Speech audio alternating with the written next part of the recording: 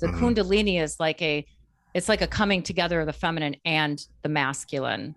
And so I had that moment with him, but then alone in prayer and meditation, I surrendered and I emptied out, and I couldn't tell if this light was coming from my head or coming into it. And it really was both. And during those periods in solitude, in prayer and meditation, I was so aroused. I had to like have an orgasm. And Hmm. so all of a sudden now, this is how sexuality and spirituality came together for me. That in the surrendering, in the opening, and becoming receptive to something transcendent, that it is arousing. Welcome to another episode of What's Up with DJ. I'm your host, DJ. And each week I bring you topics about current events, holistic living, career development, finance, life hacks, and stories of inspiration and humor, all from a spiritual perspective. So, as always, your comments um, and criticisms are always appreciated and encouraged. Just be kind.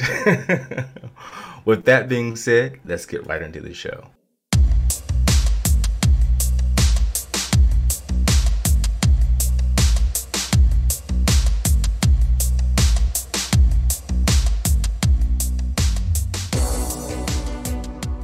My guest this week is Deborah Lukovic. She's a writer, coach, and she admits to being sometimes an oversharer. She loves taking the mystery out of otherwise difficult concepts and helping people explore the guidance being offered to them by their unconscious via dreams, obsessions, and fantasies, and even anxieties. Her most recent book, Your Soul is Talking, Are You Listening?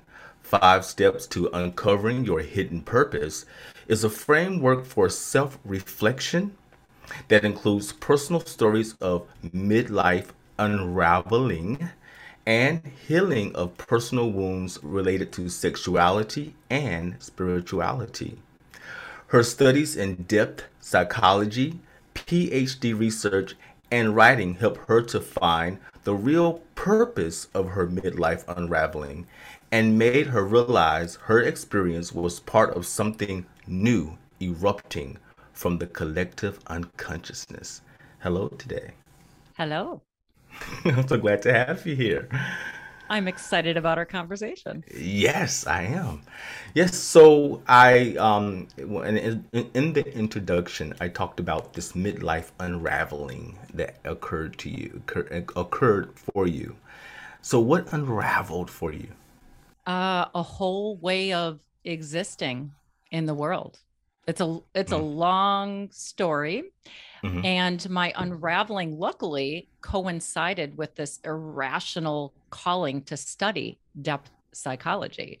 mhm. So, alongside my unraveling, I lived all of these concepts in real time. They weren't just Wow. reading about complexes, they were reading and experiencing them at the same time. So, bottom line, really, my unraveling had to do with living the first part of my life in a very masculine oriented way, very achievement oriented, very goal oriented. I know what I'm striving for, therefore, I can lay out a plan and it all makes sense. I do this first, then this, and this, and this. I came of age in the 80s. It Mm, was a time of great possibility for women, but it uh-huh, was also compensated by a severe and sometimes violent backlash against women's independence. And uh-huh. so I went into my life and I accomplished and I achieved and I had a family and I, was an entrepreneur. And then all of a sudden things started falling apart. And I Mhm. didn't realize that I actually had wounds from coming of age in the 80s. And they had to do with reconciling sexuality and spirituality. So it was quite surprising to me that my midlife unraveling really revolved around that coming together of those issues.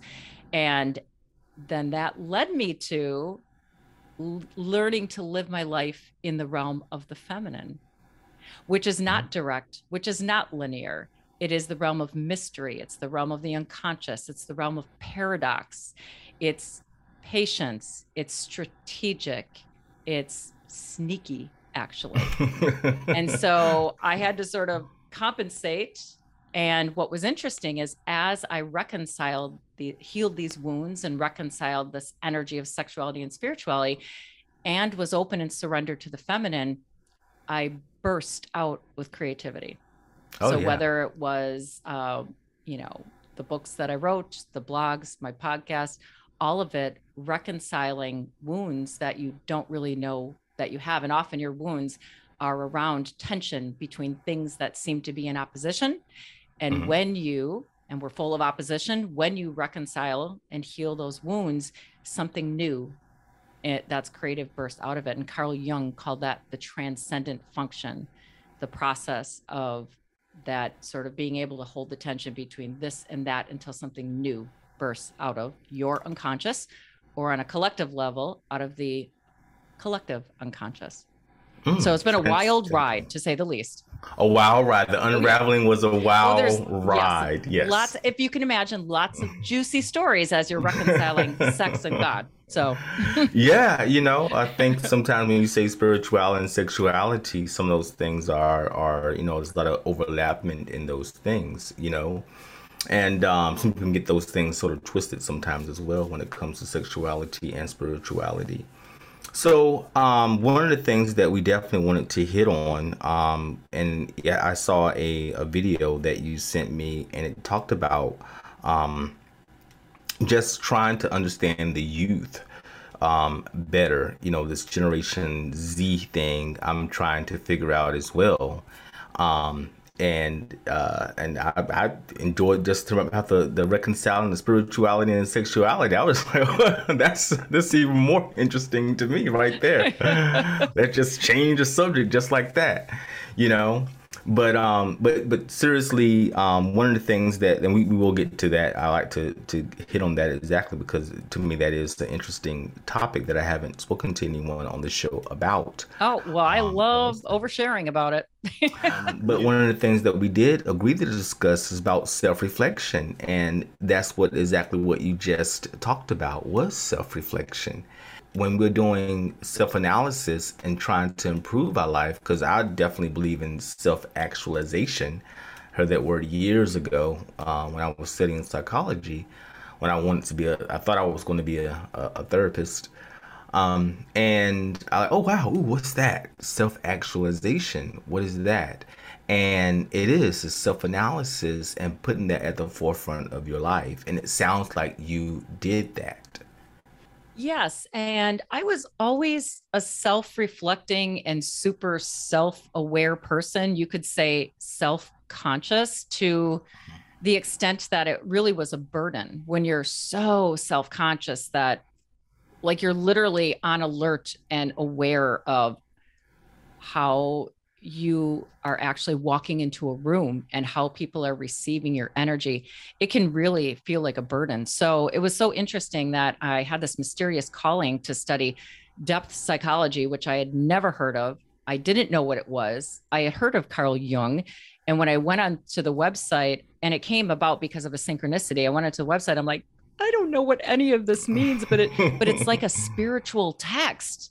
It's like sacred language. And I had to find out. So it really pulled me in, and depth psychology became my framework for self-reflection. And I really do believe that synchronicity is what led to my calling now to encourage self-reflection, but also to provide a framework for self-reflection, because self-reflection is not about what you know. Mm-hmm. Self-reflection is finding the hidden meaning, what's hidden in your unconscious, the hidden agenda. So when you are having an emotional reaction, if it's neutral and like, that's annoying, whatever, no big deal. But if you're like, man, that really bugs me, that is your opportunity to turn it around on you. And that something is being mirrored back to you. And it's an opportunity for you to dig deeper into why do I feel that way? What are my assumptions about human beings and about humanity? And what does, whatever work ethic mean to me? Mm-hmm. And am I just seeing the world through my lens? And am I expecting others to conform to my beliefs? And Mm-hmm. why am I doing that? Why do I think I'm the right one? That's self-reflection. Self-reflection is Mm-hmm. really questioning. It's not affirming what you already know about yourself. I'm an Right. INFJ. I'm an introvert. Mm-hmm. So that's not self-reflection. But No, how no. does my introversion, what is the light side of it? What is the dark side of it? And how does it mix with my interactions with the world around me? Right, exactly. And you mentioned the Myers Briggs, which I have taken that questionnaire before, and it sort of gives you these four letters about your Mm-hmm. personality. And I always now every time I take it, I think of like a INPJ, something like that. I think it is. I can't remember I always forget that third letter, but like So IN thinking or something feeling, J. it's an F or a T. And so what now? Oh, F or a T. You know what? I Yeah. think it's a F. Yeah, I Okay. think it's F because I'm So definitely a feeling person. INFP, or J, you said INFJ. Oh, Mm-hmm. welcome to the club. We're only 3% of the entire population of the world. You know what? And I believe it. And the thing about INFJs for your audience is that unless someone is really curious and interested in really what you think and feel, no one really knows you. So you're very misunderstood, unless you're an oversharer like me, where I just like tell Mm. people how I think Throw it and out. how I feel. I think that's what that's the reason why I think I overshare as well because you learn that you want to uncloud this sort of mystery around you and no one.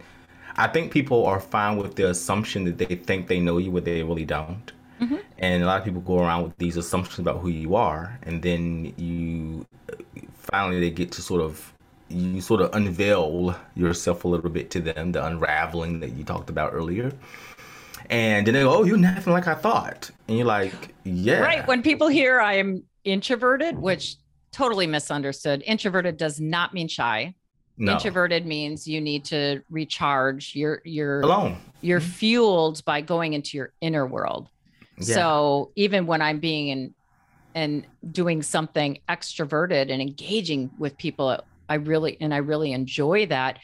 The only way it's energizing for me is if it's like super meaningful and it's an opportunity for me to play in my inner playground with another person. Otherwise, it's so depleting for me. yeah, it is. I enjoy being around lots of people and that as well. But after that occurs, I need to definitely about be around myself, just myself, or very few people as possible, Yes. or it's not going to be good.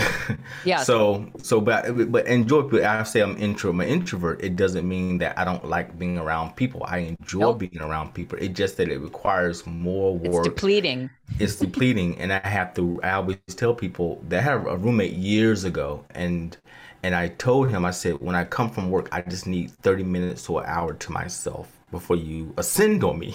Right, Just give right. me, if you give me that 30 minutes, you have my attention. I will listen to your day. Go out and get Yeah. some dinner, no problem. But I gotta have that 30 minutes after I get from work. You just cannot come into my room and ascend on me with all these, your day.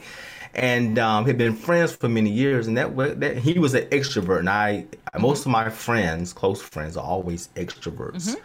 and he definitely didn't understand that at all, because the first time we ever lived around each other for the first time, and that wasn't a good experience at all because he totally misunderstood because he thought that I was, like you said, that veil of that sort of around you when you are an introvert or in INFJ, and then come to realize that this person really, is an introvert and has to recharge alone, and that means you need to go away.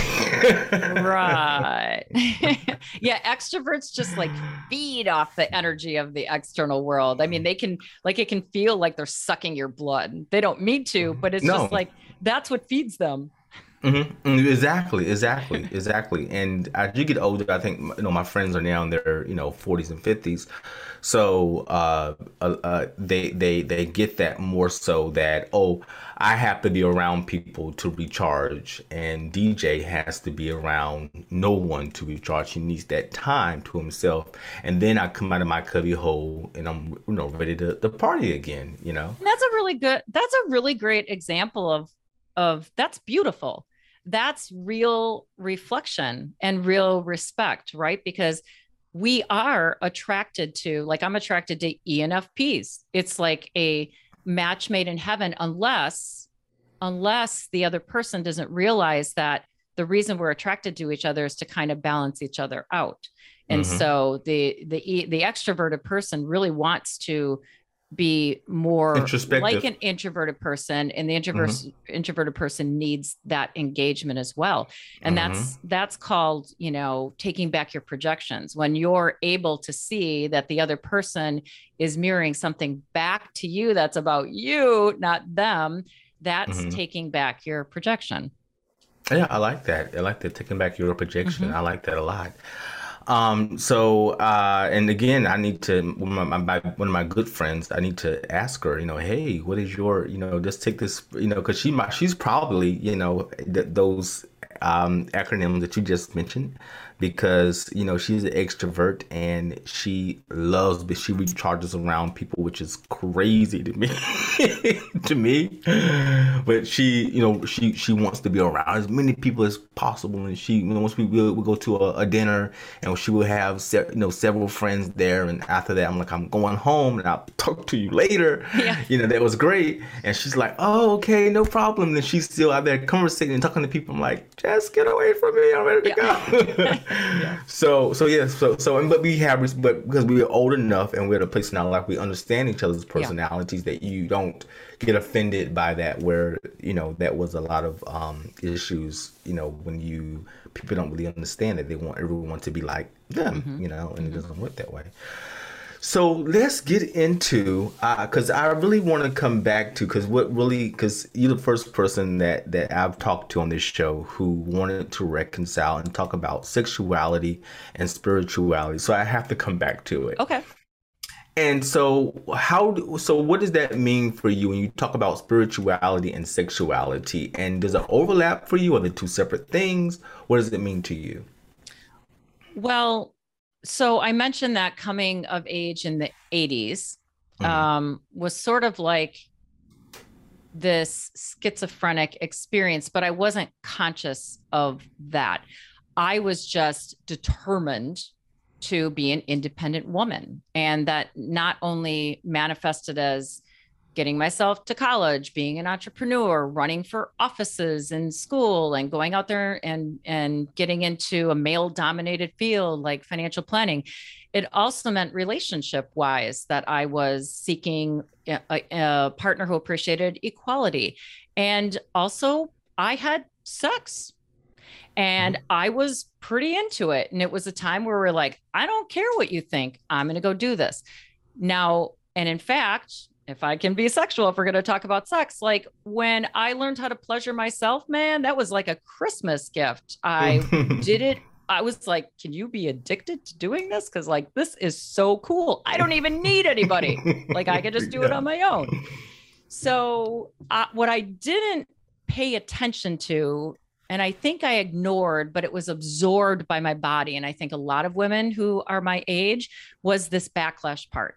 So there were Mhm. actually, the 80s and the 90s were almost like the peak of progress now that I look back at it. So it wasn't until the early 80s, for example, that it became illegal for a man to rape his wife.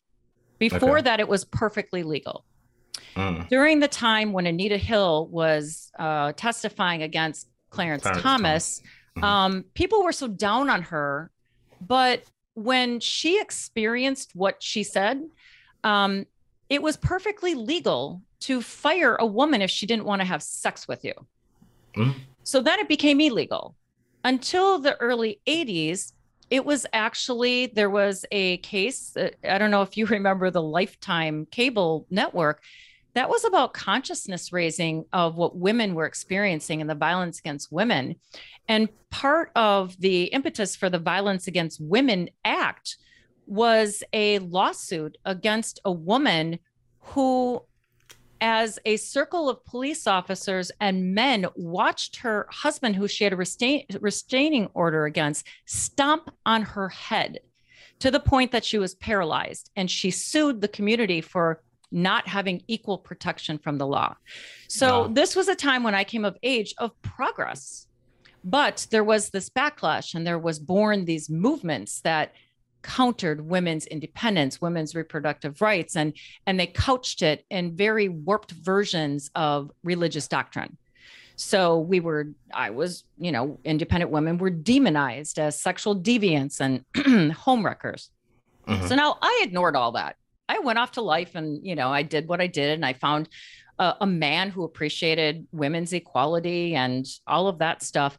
And then, when does midlife unraveling start? Part of what I began analyzing was, when was the first moment where there was like this little twinge in it? But I'll skip over that. So it was about 10 years later, and I had an issue in my marriage. But I didn't even know I had an issue in my marriage. I was very much in denial. And this gets very complex, because when you begin to unravel, you have to sort through your parental complexes. So the way that you show up in life and the way that you show up in a marriage is very much influenced by your childhood experience. And as much as you want to say, I'm not going to be my dad or my mom, sometimes it shows up in a really sneaky way, and not exactly the same way, in a really sneaky way. So the universe had to orchestrate a couple dramatic events to get me to be like, oh, there's something going on in my marriage and my relationship. Okay. So then all of that kind of started unraveling. Eventually I had to make this decision to get divorced. So to get to the sex and God part, once I knew that, my marriage is really going to be ending, it was all of this weird stuff came up out of my unconscious. And I call it complexes having to do with men and sex. Mm-hmm. Really weird things happen to me when I go study in a bar, and all of a sudden I would feel this invasive energy by a man who came close to me. And then he'd offer to buy me a glass of wine. And I'm like, sure, even though I felt so threatened by him. And then I would shame myself. Like, why did I just do this? Like, really odd things started happening to me over and over. And I had to, you dated before you married your husband? So how many years have you dated before you married your husband? I could have paid you to say that right now. That's a perfect question. Mm-hmm. What I realized was, and yes, I did, I was quite free, but what I realized was my unconscious had this hidden other agenda for why I married my husband. Now, I thought I loved my husband. I did. Like, I loved him. I was married to him for over 20 years and whatever. But what I realized was that I had never really felt the kind of desire and passion that I should have felt. But I didn't know it, right, until I felt it later. And so I realized that one of the hidden agendas for marrying my husband was to save me from the chaos of my relationship and sexual experiences. So I was very confused. I had strong sexual energy. And it was like, if I was assertive sexually with a man, that made him run the other way. And then I had a lot of confusing experiences. And I was like, what is wrong with me? And the day, literally the month before I met my husband, who's not my husband anymore, I decided I hate men. I had felt exploited. I had experiences that I felt shame about. So even though I felt like empowered to have sex, I ended up feeling shame about it. And a lot of women, feel this. And then literally I'm done. I'm just done with men. And then I meet this man and he's like, well, I'll call you tomorrow. I'm like, yeah, right. Whatever. And he lives six hours away, and he does call me the next day, and he kisses me on the forehead. And I'm like, oh, isn't that sweet? Wow. And then the next day he does call me and we get together, and I actually meet his friends who are very nice. Now that night I didn't let him come home with me the first night, but the second night I did. But anyway, and he woke up in the morning and he's like, oh man, you got business books holding up your window. Like he was like in love with me immediately. On Monday, he sent me a dozen roses. Wow, like, that's great. Well, okay. But I was like, yeah, he's fun. So he come to town and we go out and I was just having fun. And then all of a sudden one day my sister says, you're kind of mean to him. And I'm like, what do you mean I'm mean to him? And then I was like, oh. So we dated and a few months went by. And I think I became like less defensive and I opened up a little bit. Mm-hmm. And then there was this specific moment that I can remember when I was like kind of snuggling and thought, this is a good man. Mm-hmm. But I'm just saying, when I said dated, how many people have you dated before you met him? I know you talked a little bit about, because I'm trying to understand when it comes to that, sometimes when, just thinking about sexuality in terms of not having that, because it sounded like to me that you just hadn't tapped into that because you hadn't met anybody yet who allowed you to, or you felt comfortable enough to tap into that level of sexuality or that level of openness until you divorced your husband. Well, no. See, no. If like my husband and I had a wonderful sex life. What mm-hmm. I'm saying is I didn't realize I had in a way, he represented safety for me. Okay. So we had a fine sex life. So that didn't, and I was really comfortable. All these years I thought everything was just fine. I hadn't known that I had like this stuff that I sort of ran away from. I was able to say, oh, that's over. And now, so in a way, I don't want to say I settled because I did love this man, but unconsciously I did, is sort of what I did. Now, yeah, I get it. Right.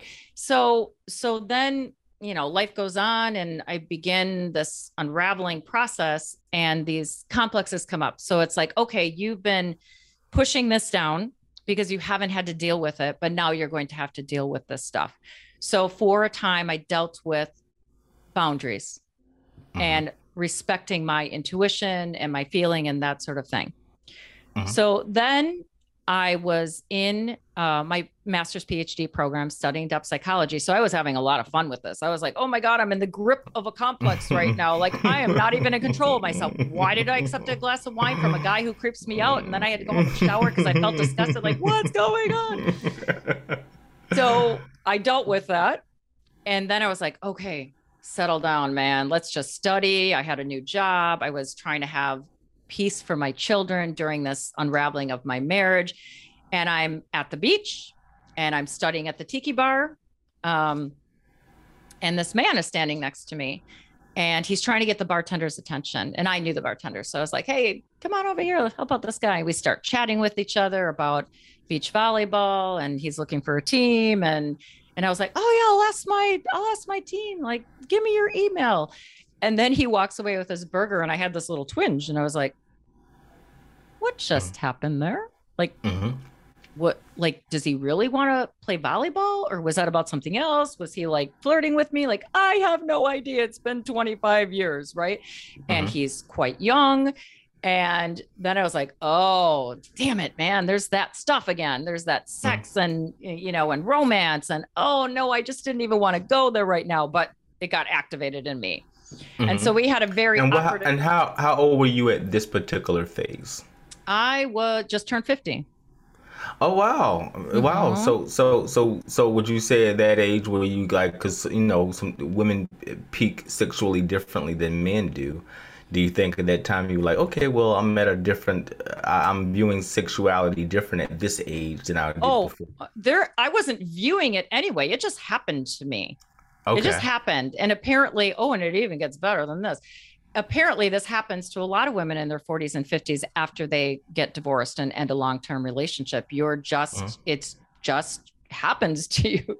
So we have Mm-hmm. a very awkward thing going on. And I'm like, oh my God, is this what millennials are like? Like nobody commits to anything. And what is this, the secret language, this text? And like, it was so confusing for me. But, and then eventually the day comes, we have a date and he wants to, and I'm like, no, my God, you're the first man I've kissed. Like, you shouldn't probably say that to a guy, like a guy who's 15 years younger than you, that this is my, first man, you're the first guy I've kissed in 25 years, but I did. And Uh-huh. so it was so weird. And then he kind of like, okay, that's it. So we eventually reconnected and we did have sex. And it was wonderful. Like it wasn't like Mm-hmm. all passionate, but it was like, oh, I feel pretty good about my body. Well, Mm-hmm. then he dropped me like a hot potato. It's like, oh, what is that all about? Now he unleashed something in me though. And in fact, the first night after our first date, when we didn't do anything, I got in the car and all of a sudden I was like so aroused. I couldn't stand it. I didn't make it home without like pleasuring myself. I got home and I was like, oh my gosh, Wow. Wow. I've been unleashed. And so Okay. then he went away and I was like, how dare you? You opened me up. Get back over here. So then I had to hit the online dating.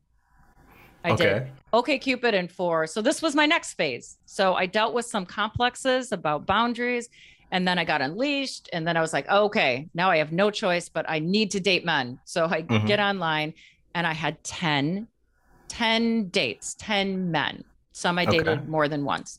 And it was almost like, but here was my agenda. There was no agenda. I needed to learn how to relate to men again. I wasn't Mm-hmm. looking for anybody. I wasn't looking for anything. I was just totally curious about, and my biggest fear was being able to politely reject someone I wasn't attracted to. That's what I was worried Yeah. about. I wasn't Yeah. worried about them like liking me. I was worried about, well, oh my gosh, how do I I gotta spend tell two you. hours with a man and then I don't want to? So I learned how to do it. But it was Yeah. interesting because each man, it was almost like the universe was sending me these little lessons one by one. And they had to Mm-hmm. do with me coming into relationship with my body and Mm-hmm. sexuality.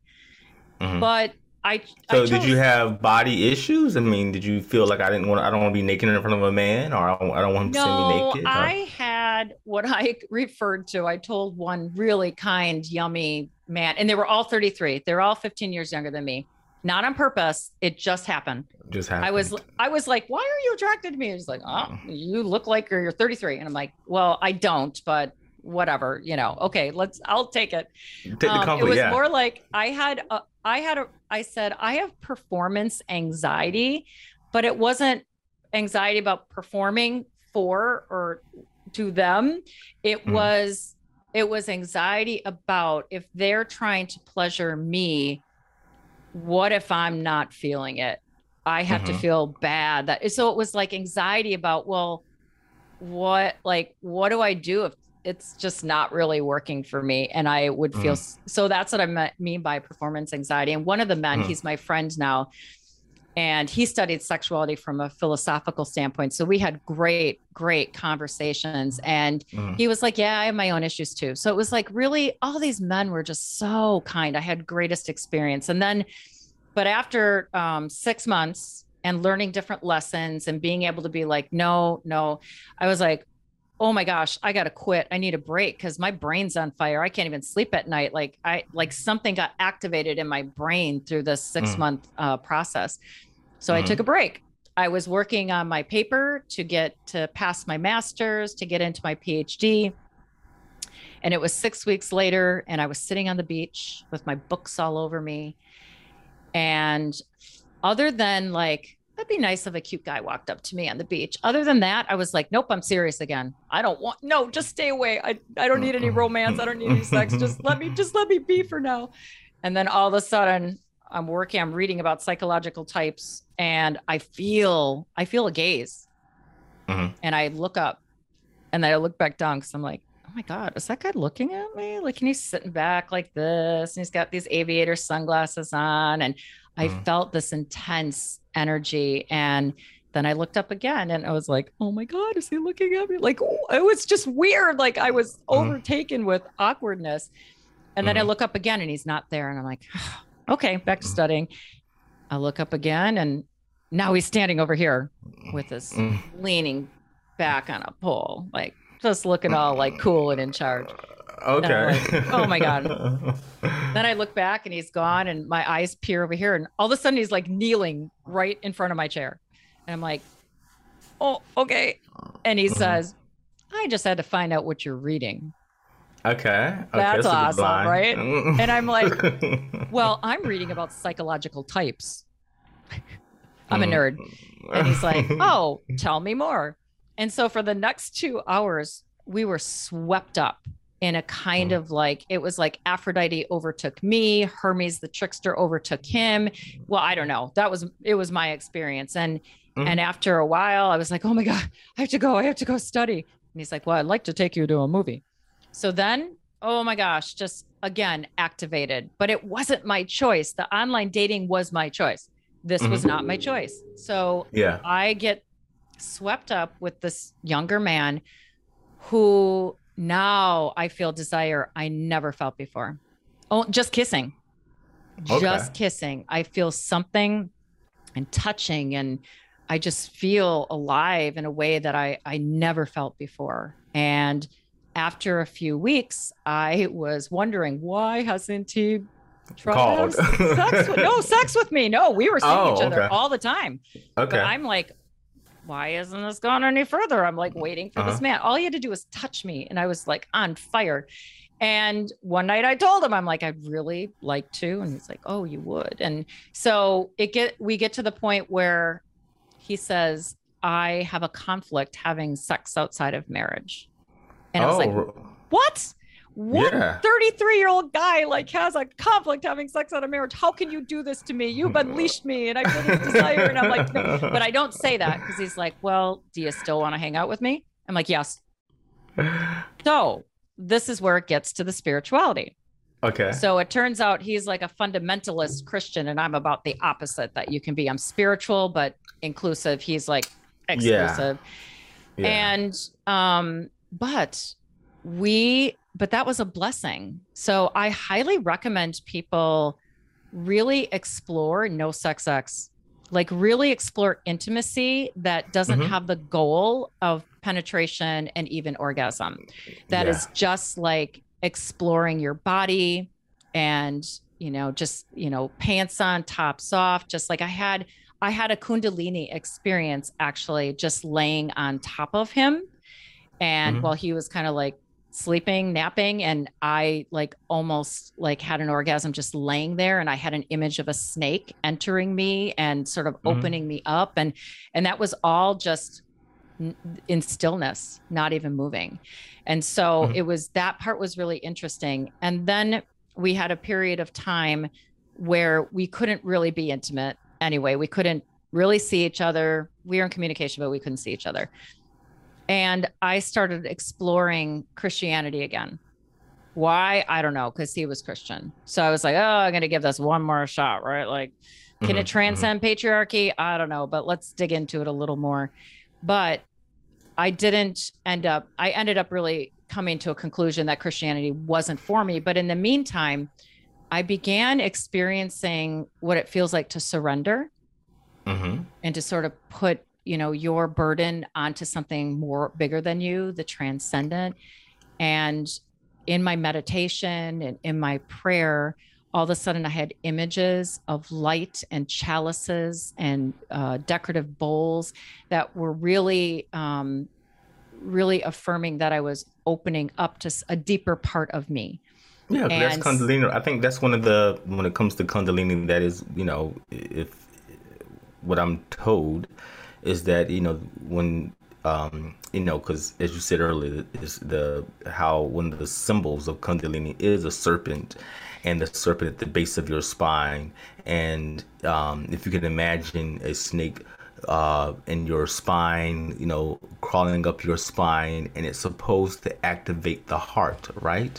well, it And so, activates everything. It goes right up through the crown of your head. And it's a kind of, for me, I interpreted it as touching a very ancient feminine. And that was the goal. The task was to come into relationship with my own feminine. And the Kundalini is like it's like a coming together of the feminine and the masculine. And so Hmm. I had that moment with him, but then alone in prayer and meditation, I had, I surrendered and I emptied out, and I couldn't tell if this light was coming from my head or coming into it. And it really was both. And during those periods in solitude, in prayer meditation, I was so aroused. I had to like have an orgasm. And Hmm. so all of a sudden now, this is how sexuality and spirituality came together for me. That in the surrendering, in the opening, and becoming receptive to something transcendent, that it is arousing. Hmm. It is I pleasurable. always say spirituality was the biggest aphrodisiac Yeah. out there. And I didn't understand it other than So, did you and him ever have actual sexual intercourse? yes. Yeah, we Okay, did. okay, But it okay. was like I came to understand that the relationship eventually ended, and it was very like obvious, like, oh, okay, this isn't going to work. But I really knew from the beginning, because it was so archetypal, the experience, Mhm. that it wasn't about the relationship or permanence of the relationship, that our relationship was used. It was a Right. vessel for my transformation. And if Yes. I wouldn't have been studying depth psychology, I might not have really appreciated that. And I might have been very attached to it working, which Hmm. is another thing that I work with my clients on, is detaching from the need for permanence of a relationship, even it's a marriage, because as soon as you need something to last, then you Hmm. compromise. You Yeah. compromise on integrity and honesty and that sort of thing. Hmm. So yeah, so once I ended that relationship, that's when the creativity started unleashing out of me. So if you go back, it's like it very much illustrates Carl Jung's process of individuation. And individuation is a conscious process of coming into relationship with your unconscious, your self, your capital S self, or if you're Hmm. like a God person, God. But it's like this deeper and transcendent part of you that's also connected to the collective unconscious.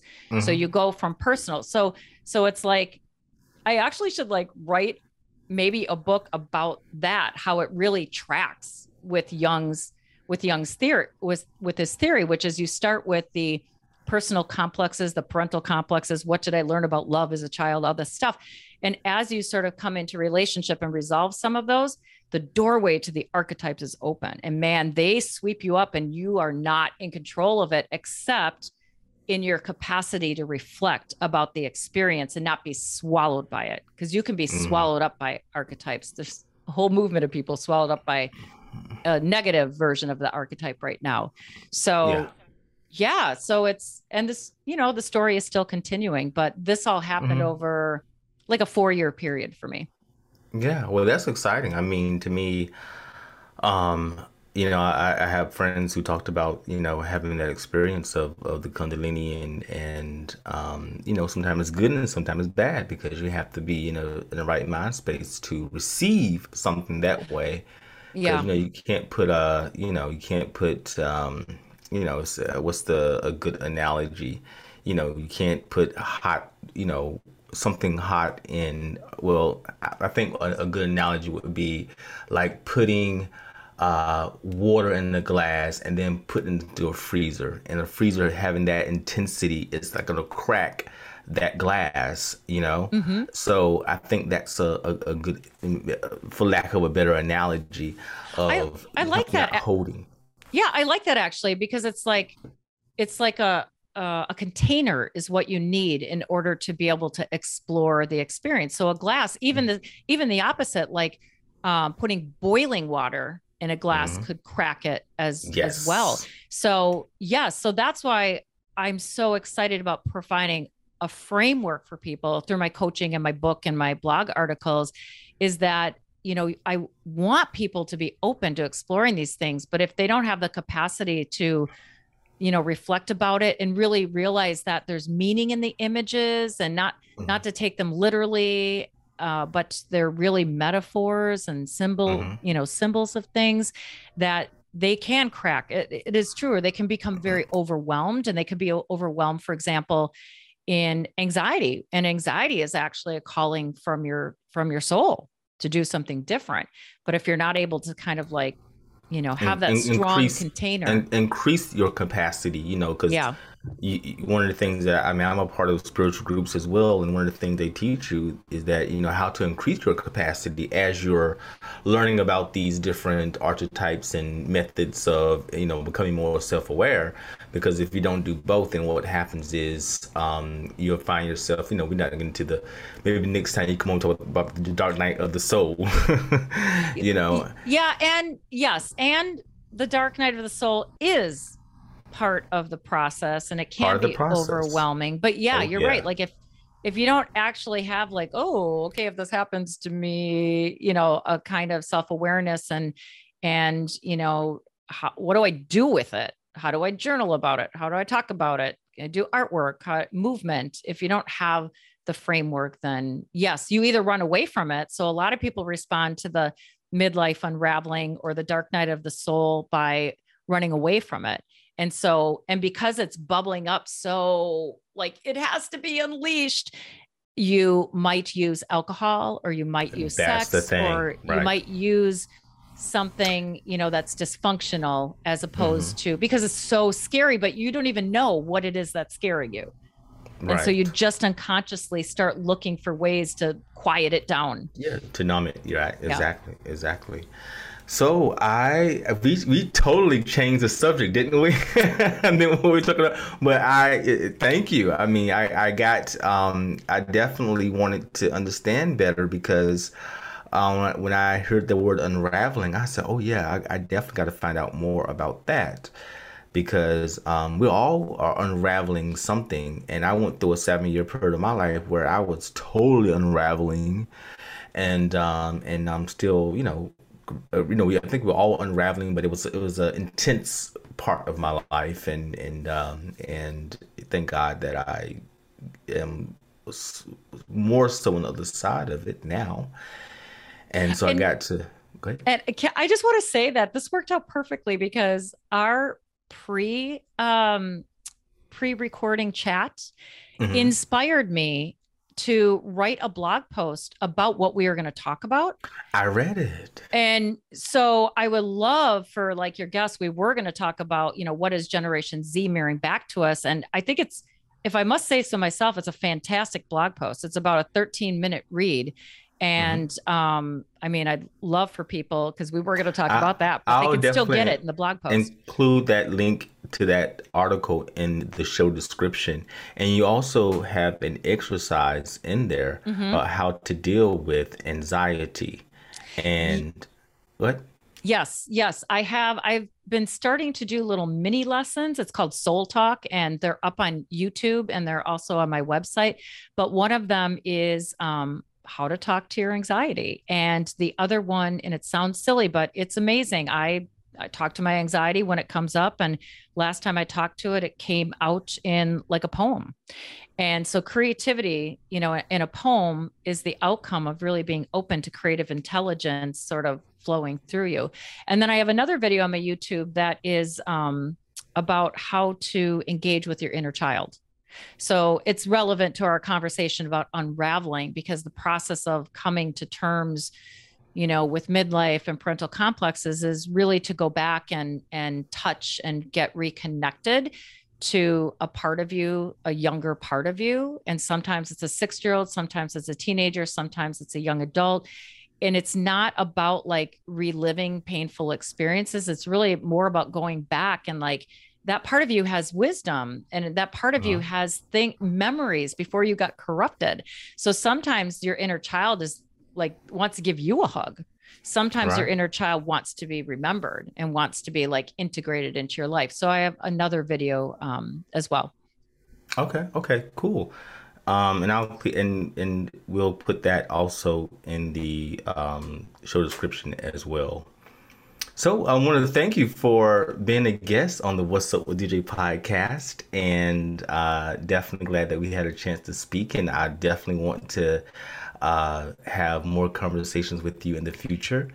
And Good. how do people find you? So they can find everything on my website, DeborahLukovich.com. So DeborahLukovich.com. Right on the front page on the top are all my social media icons. So they can get to my podcast, they can get to my Instagram, my LinkedIn, my YouTube, Twitter, everything is on there. And then also my blog. And they can find out about my book too. And your book is Your Soul is Talking, Are You Listening? Mm-hmm. 5 Steps to Uncovering Your Hidden Purpose. Yes. And then, of course, I am a depth psychology coach, which is something between a therapist and a coach. Yes. And what is the name of your podcast? Dose of Depth. Oh, yes. Okay. All right. Well, we Oh, definitely got a dose of depth today. That's for yes. sure. Yes. All right. Well, thank you. Thank you for having me.